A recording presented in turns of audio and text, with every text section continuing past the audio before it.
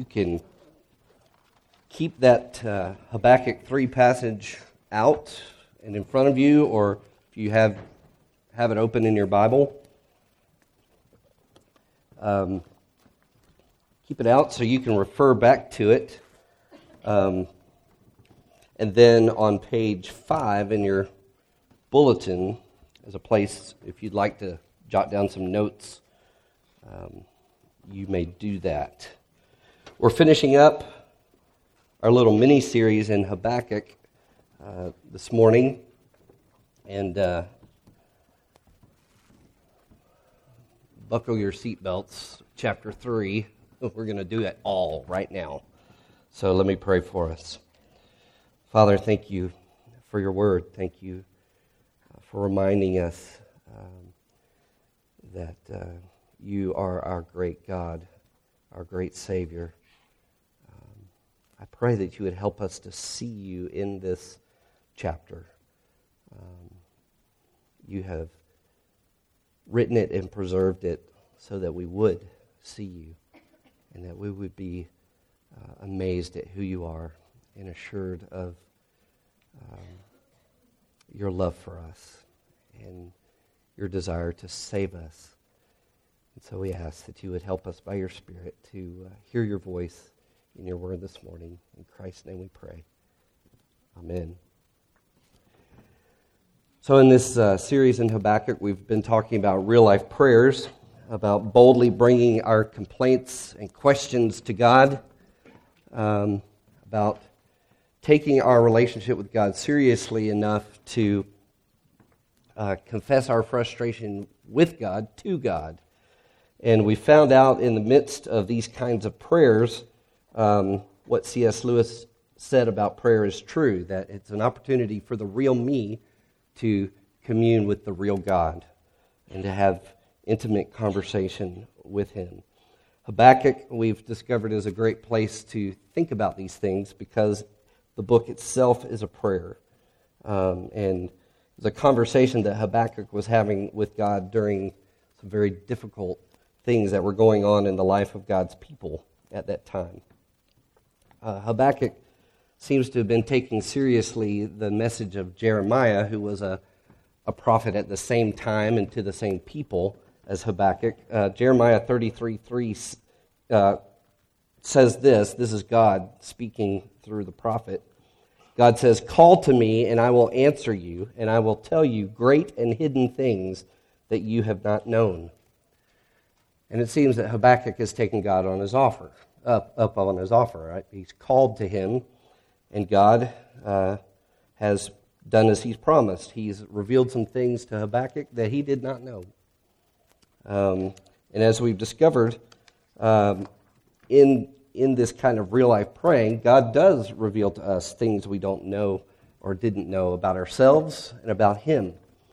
The last 2 weeks, we've looked at chapter 2 and discovered that in this kind of real-life conversation with God, God shows us things about our own heart. And we learned that people who live by faith will unveil their hearts to God. They'll have expectant hearts that rest in God's sovereignty. They'll examine themselves and repent of their sinful self-reliance, and they will ultimately embrace God's mercy and rest in His salvation. This week, in chapter 3, we're going to see how God unveiled His heart to Habakkuk. And this chapter 3 is a prayer, really a psalm of Habakkuk. And as you see at the very end of the book, he has instructions that this be given to the choir master so it can be sung. So just as Nathan writes a song that he can sing for us and for himself, Habakkuk has written a song of praise to God in chapter 3. So that's where we're heading with chapter 3 this morning. I mentioned 3 weeks ago when we began this series that the first time I preached through Habakkuk in the summer of 1997, I had not yet preached on chapter 3 when my wife Christine was burned in a terrible grease fire, kitchen grease fire. 38% of her body was burned. And I mentioned that But during that 31-day stay in the Burn Center in Mobile, we had so many visitors. In fact, I was looking through this photo album that I'll tell you about in a minute, and there's a list of names of people who visited, who called, who sent flowers, who I think we had over 300 cards and letters from people during that time. But one of the people that came by and visited, I will not forget this conversation that I had with this man who he himself had been through some incredible suffering. And I'll never forget what he said to me. He said, "Jimmy, I've learned that during times like this, the question is not why, but what. What is God going to do, and what is He doing now?" And I thought about it. I agreed with what he said, and I thought those were good questions. But then as I went back to Habakkuk, it looked and I realized, okay, Habakkuk was saying that too. In chapter 1, God was saying, why, God? Why are you allowing these things to happen and you're not doing anything about it? Then in chapter 2, he said, okay, I'm going to just stand here and wait and to see what you will say or do, God. But as I started studying chapter 3, I realized that while why might be a good question and what is probably a better question, there is a best question. There is an ultimate question. And I think chapter 3 asks and answers this question. And the question is who? Who is this God with whom I have to do? Who is He? Because He's not always going to tell you why, and He's not always going to tell you what He's up to. But we can know who He is to a great degree. And so that's what we're going to look at as we dig into chapter 3. That God wants us to know, regardless of what's going on, He wants us to know Him. He wants to answer the question, who? Who is God? And what am I supposed to do with Him? When there's trouble in my world and there's trouble in my heart, what am I supposed to do with God? So, we are going to dive in right now to chapter 3. Hang in there with me as we do a little Bible study so we can set the context. Habakkuk has just heard how God intends to judge the Chaldeans or the Babylonians. After He uses them to judge His own people, He's going to judge the Babylonians. And so Habakkuk responds in chapter 3, verse 1 with this: "O Lord, I have heard the report of you, and your work, O Lord, do I fear. In the midst of the years, revive it. In the midst of the years, make it known. In wrath, remember mercy." At first glance, you might think that the report and the work of God that Habakkuk refers to is what he just heard from God in chapter 2, about how God plans to judge the wicked. But it becomes clear from the following verses in chapter 3 that Habakkuk is referring to something else he has heard, some other report. Otherwise, I don't think he would ask God to revive it and do it again if it was all about this judgment he just heard in chapter 2. Some commentators believe that verses 3 through 15 of chapter 3 are describing a vision that Habakkuk's had of God, a theophany, which is a visible self-manifestation of God. And so they believe that the words used here refer to information Habakkuk receives. They believe that the words he's using to describe God are from a vision he's had of God. But the fact is, the words that he's using to describe God in this chapter are words that he has received secondhand. It's a report of God's famous actions on behalf of His people. I think as we look at chapter 3, we're going to discover that it's a description of how God revealed Himself in the exodus of His people from Egypt, how God revealed himself in the giving of the covenant law at Mount Sinai, or the Ten Commandments, and then in the conquest of Canaan, the promised land. The descriptions he has of God are about God pulling his people out of Egypt and through the Red Sea, through the wilderness, and into the promised land. We'll look at that in a little bit. The report that Habakkuk has heard is about who God is in what he has done to keep his covenant promise to redeem and recreate his people.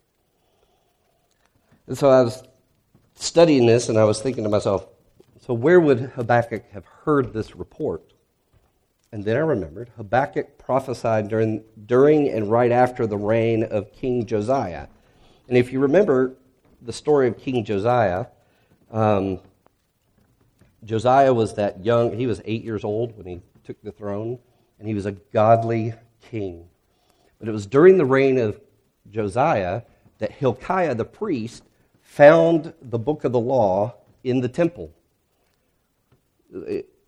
which is amazing to think about, that for years, we don't know how long, the copies of the scrolls of the first 5 books of the Bible that Moses wrote, Genesis through Deuteronomy, were lost. And the priest says, hey, look what I found in the back closet. I found God's word. I found the law of God. And so he brought it to, I forget the guy's name, but he brought it to this guy, and this guy brought it to King Josiah, and he said, read it to me. And as they began to read Genesis through Deuteronomy to King Josiah, he tore his robe and wept. And he said, we're in trouble. And so he gathered all the elders of the people. He gathered all the people together. And King Josiah himself read the law of God to the people. Now, you think my sermons are long. He read Genesis through Deuteronomy to these people. And their response was revival. The response was revival. And Josiah began to implement massive reforms in Judah. He had the people destroy their idols, and he reinstated a more accurate practice of the Passover. So much more accurate that it was said that no Passover like it had been kept in Israel since the days of Samuel the prophet. So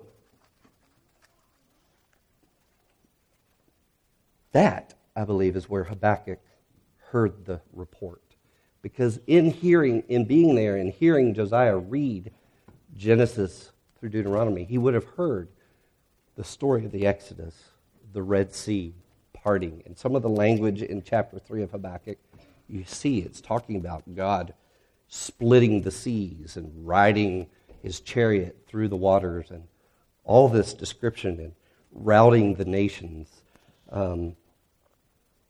He heard this report when he heard the law of God read. So, up until this point, essentially the conversation Habakkuk was having with God has gone something like this. Habakkuk, God, Josiah is gone, and so is the righteousness of your people. Why aren't you doing something about this? God answers, I'm about to do something about this, Habakkuk, and you won't believe it when you see it. I'm going to use the Babylonians to judge my people as I promised Josiah I would. Habakkuk, well then what are you going to do about the Babylonians? Because they're more wicked than we. I'll just wait here and see.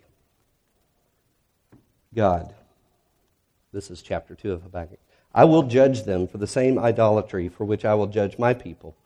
But those who want to be righteous will live by faith in me and my faithfulness to redeem my people. Habakkuk, this is chapter 3. Habakkuk says, oh, I see now. I remember hearing Josiah read the words of Moses about your faithfulness to judge sin and redeem the people of your promise. I remember the amazing stories of your might and power. I remember hearing the report of your mercy on your people as you rescued them out of Egypt, entered into a loving covenant relationship with them at Mount Sinai, and led them victoriously into the promised land. O Lord, do it again, even now, in wrath, remember mercy.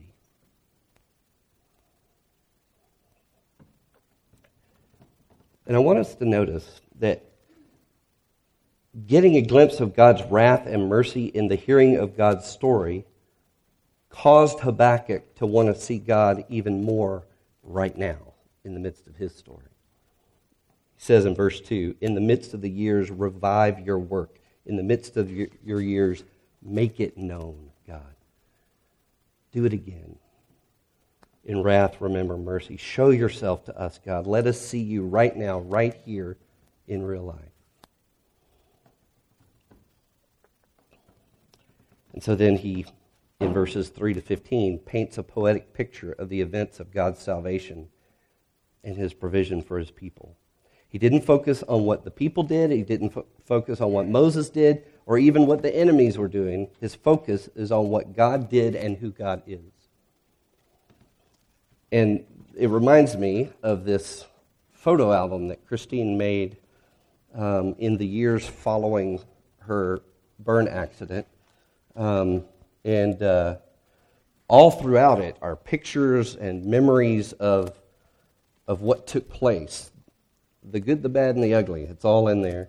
Notes that we took, pictures that the surgeons took, notes from people, recovery.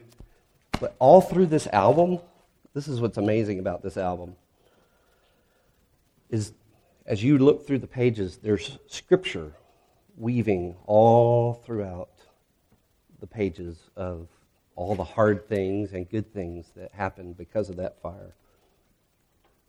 Isaiah 43 that we sang this morning is woven all throughout it.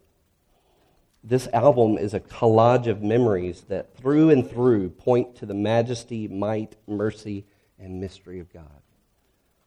So that when you read it, you get a sense of, here's someone whose focus is on who God is in the midst of hard things, when the questions why and what are not being answered. And that's what the gospel story of God's work to save his people is. The Bible is the story that God has given us that answers the question, who is God? And what am I to do with him?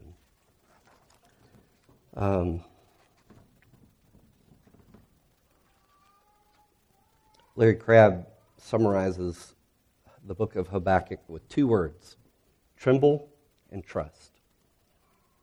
Tremble and trust. And so I think those are great words to summarize what's happening in Habakkuk chapter 3. First, our response to God when he shows us who he is to tremble, to be amazed. If you can't know the whys and if you don't know the whats of what God's doing, you can at least be amazed at who he is. And so look at the things that Habakkuk says he's amazed.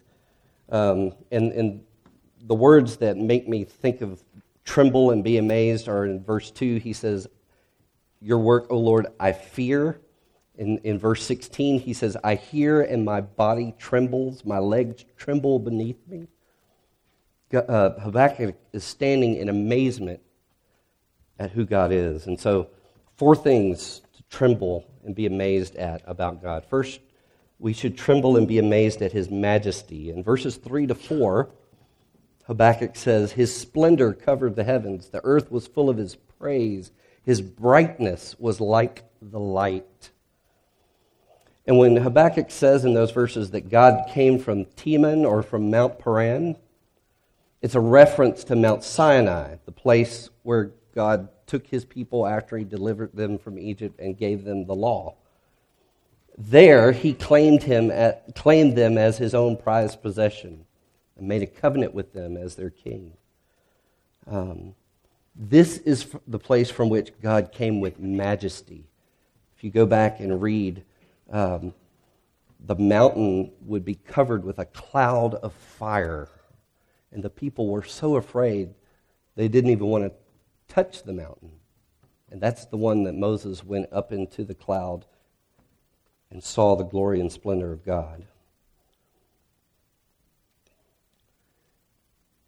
Jesus, too, is our majestic King. He said he is the light of the world. Jesus is the majestic King whose brightness was like the light, and who will stop at nothing to be in covenant with his people and deliver them. So tremble and be amazed at his majesty, but also tremble and be amazed at his might. Habakkuk describes God as a warrior king in these verses. In the process of saving his people, God demonstrated his might. Follow these verses with me, starting in verse 5. In verse 5, he showed plagues and pestilence to Egypt when Pharaoh wouldn't let them go, and to Israel when they worshipped idols they made with their own hands.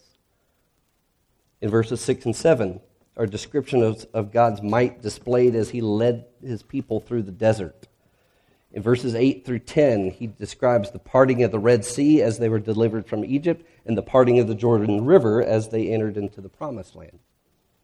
In verses 11 through 12, those verses picture God as clearing out the pagan nations who inhabited Canaan so that his people could possess their Promised Land. It also includes a reference to the day when God made the sun and moon stand still for almost a day, so that Joshua and his armies could rout their enemies. So Habakkuk just kind of talks about that. So you can see that he's thinking through the story of God's rescue and deliverance of his people. In Jesus, God is a mighty warrior. Paul said that Jesus disarmed the rulers and authorities and put them to open shame by triumphing over them in the cross. Jesus is our mighty warrior king. He gave his own life to fight for and provide for his people. And we should also tremble and be amazed at his mercy. In verses 13 to 15, Habakkuk again describes God's mighty deliverance of his people from bondage in Egypt. And in verse 13, he tells us why he flexed his muscle and used his power. He says, "You went out for the salvation of your people, for the salvation of your anointed."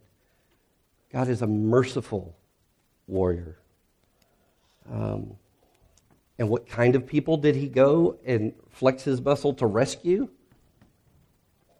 A bunch of grumbling, complaining folks like us.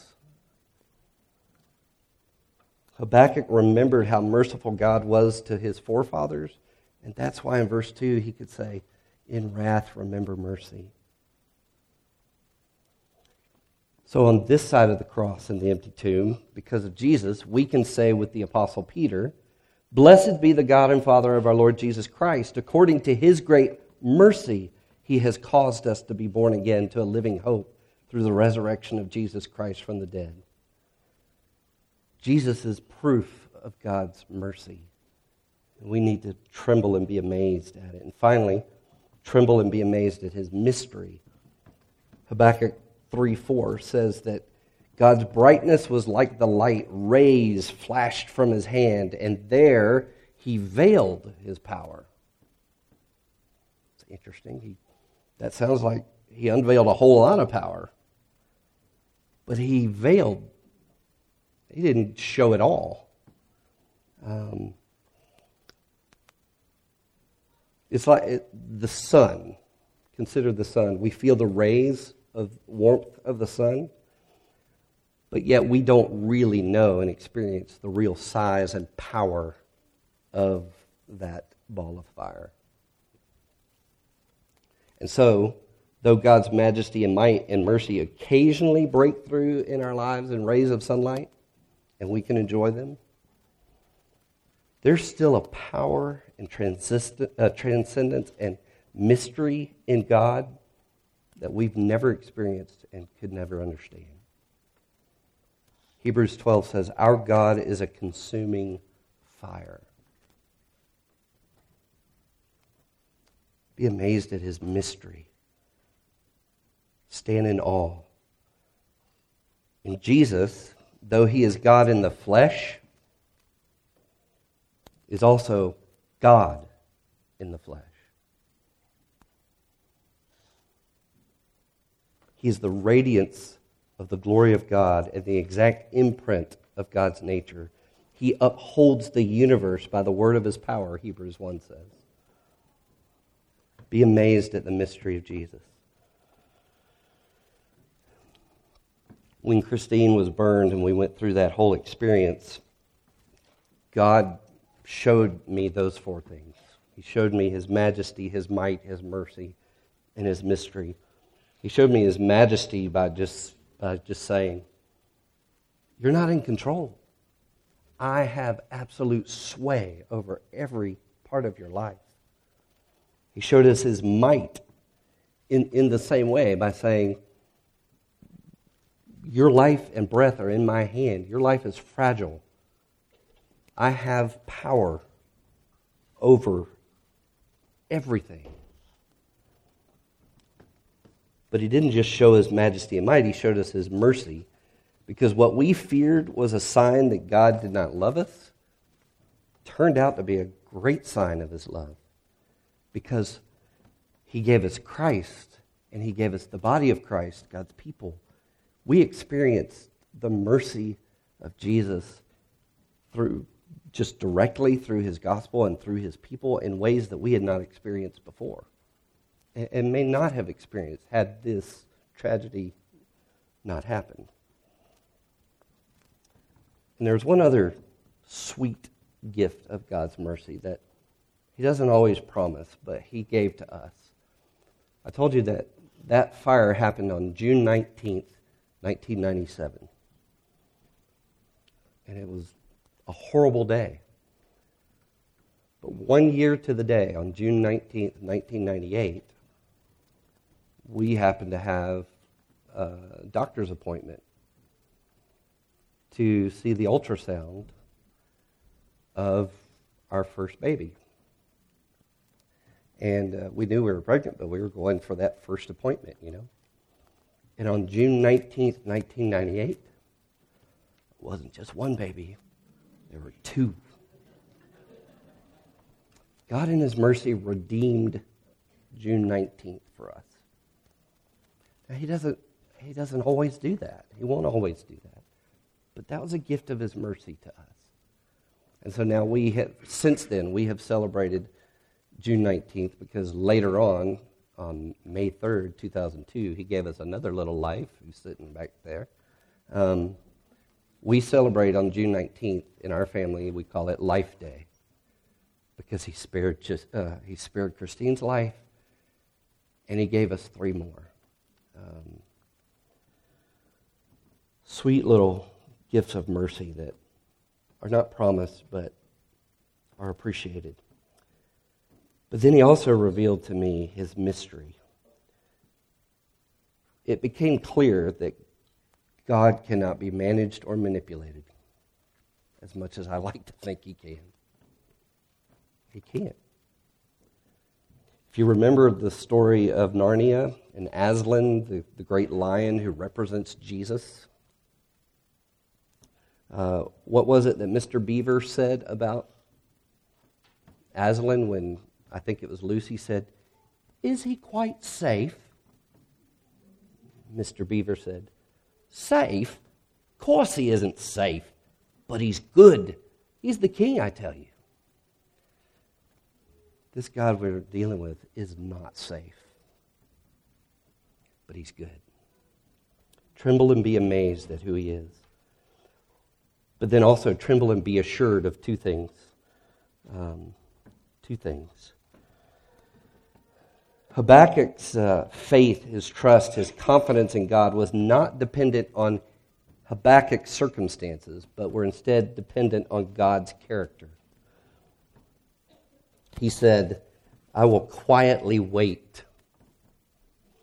And he said, "Yet I will rejoice in the Lord. I will take joy in the God of my salvation. God, the Lord, is my strength." So because of God's character and in spite of his own circumstances, Habakkuk could be assured of two things about God. He could be assured of God's salvation and assured of God's strength. In verses 17 and 18, he said, "Yet I will rejoice in the Lord. I will take joy in the God of my salvation." He could be assured of God's salvation Now listen, here were the circumstances that Habakkuk knew that because of the judgment that was coming would be true for himself and God's people. He says, the fig tree won't blossom. There will be no grapes on the vines. The olive crop will fail. Fields will produce no food. There will be no sheep in the pen, no cattle in the stalls. Habakkuk lived in an agricultural economy. What he was describing was total loss. The loss he's describing would mean that everything would be stripped away. No security, no prosperity, no home, no food, no health, nothing. And we have to ask ourselves, what has been or threatens to be stripped away from us? Those may be our circumstances, but here's the character of God. He is the God of my salvation. John Calvin said, whenever signs of God's wrath meet us in outward things, this remedy remains to us, to consider what God is to us inwardly. For the inward joy which faith brings to us can overcome all fears, terrors, sorrows, and anxieties. So what is God to us inwardly when every outward thing is lost? Habakkuk knows. He's the God of my salvation, and I will take joy in him. We're not singing it today, but that song, that hymn, It Is Well With My Soul, I forgot to suggest it, but if we did it, I would not be able to make it through it. So, and I'm sure many of you feel the same way. What a great hymn. The second verse of It Is Well With My Soul summarizes this point perfectly. Though Satan should buffet, though trials should come, let this blessed assurance control, that Christ has regarded my helpless estate and has shed his own blood for my soul. This was written by a man who had just lost his 4 daughters in a shipwreck. And his hymn was a hymn like Habakkuk's, a hymn of his assurance that outward loss was no match for the inward gain of having his soul claimed and cleansed by the redeeming God. How people write these things, I don't know. When we think that God is doing nothing about our present circumstances or injustices, we have to remember that he's done something about our injustice toward him, our helpless state of separation from God. What has he done? He's poured out the wrath that we deserve on his own son, Jesus, who did not deserve it. And that's why the third verse in that hymn says, my sin, and then he stops. Oh, the bliss of this glorious thought. My sin, not in part, but the whole, was nailed to the cross, and I bear it no more. Praise the Lord, oh my soul. You can be assured of God's salvation no matter the circumstances you're in. And secondly, you can be assured of God's strength. In verse 19, Habakkuk said, God the Lord is my strength. He makes my feet like the deer's. He makes me tread on my high places. His circumstances at the time were that he had no strength to stand. He says, rottenness enters into my bones. My legs tremble beneath me. He had no strength in his legs and feet to carry him through what he was about to go through. But the character of God that he remembered was that God is strong when we're weak. That Yahweh, the great I am, the name he gave to Moses to tell his people when he sent Moses to lead them out of bondage to freedom. This is the name of the God who saves and gives his people strength. And so because of Jesus, we, like Habakkuk, can take joy in our God who will one day make our feet, even feet that lost a couple of toes in a fire, he will make our feet like hind's feet. A hind was a deer or a gazelle. And we will walk sure-footed on heaven's high places. And while we're there, we will look back with hindsight And we will see clearly the answers to the why and the what. But in the meantime, we find our strength in who we know. Jesus, whom this table shows is a majestic, mighty, merciful, and mysterious God who loves us no matter what. Father, we thank you for giving us this great picture in Habakkuk 3 of who you are.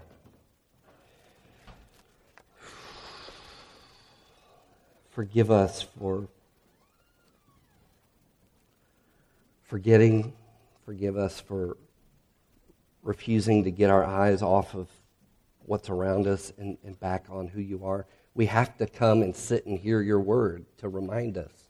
We have to come and see and hear the gospel preached in this table to remind us that the God who walks with us through the flood and the fire is the suffering God who has broken and bled for us. So even now, as we meet with you at this table, would you encourage us and show us who you are so that we can be amazed and assured. In Christ's name we pray. Amen.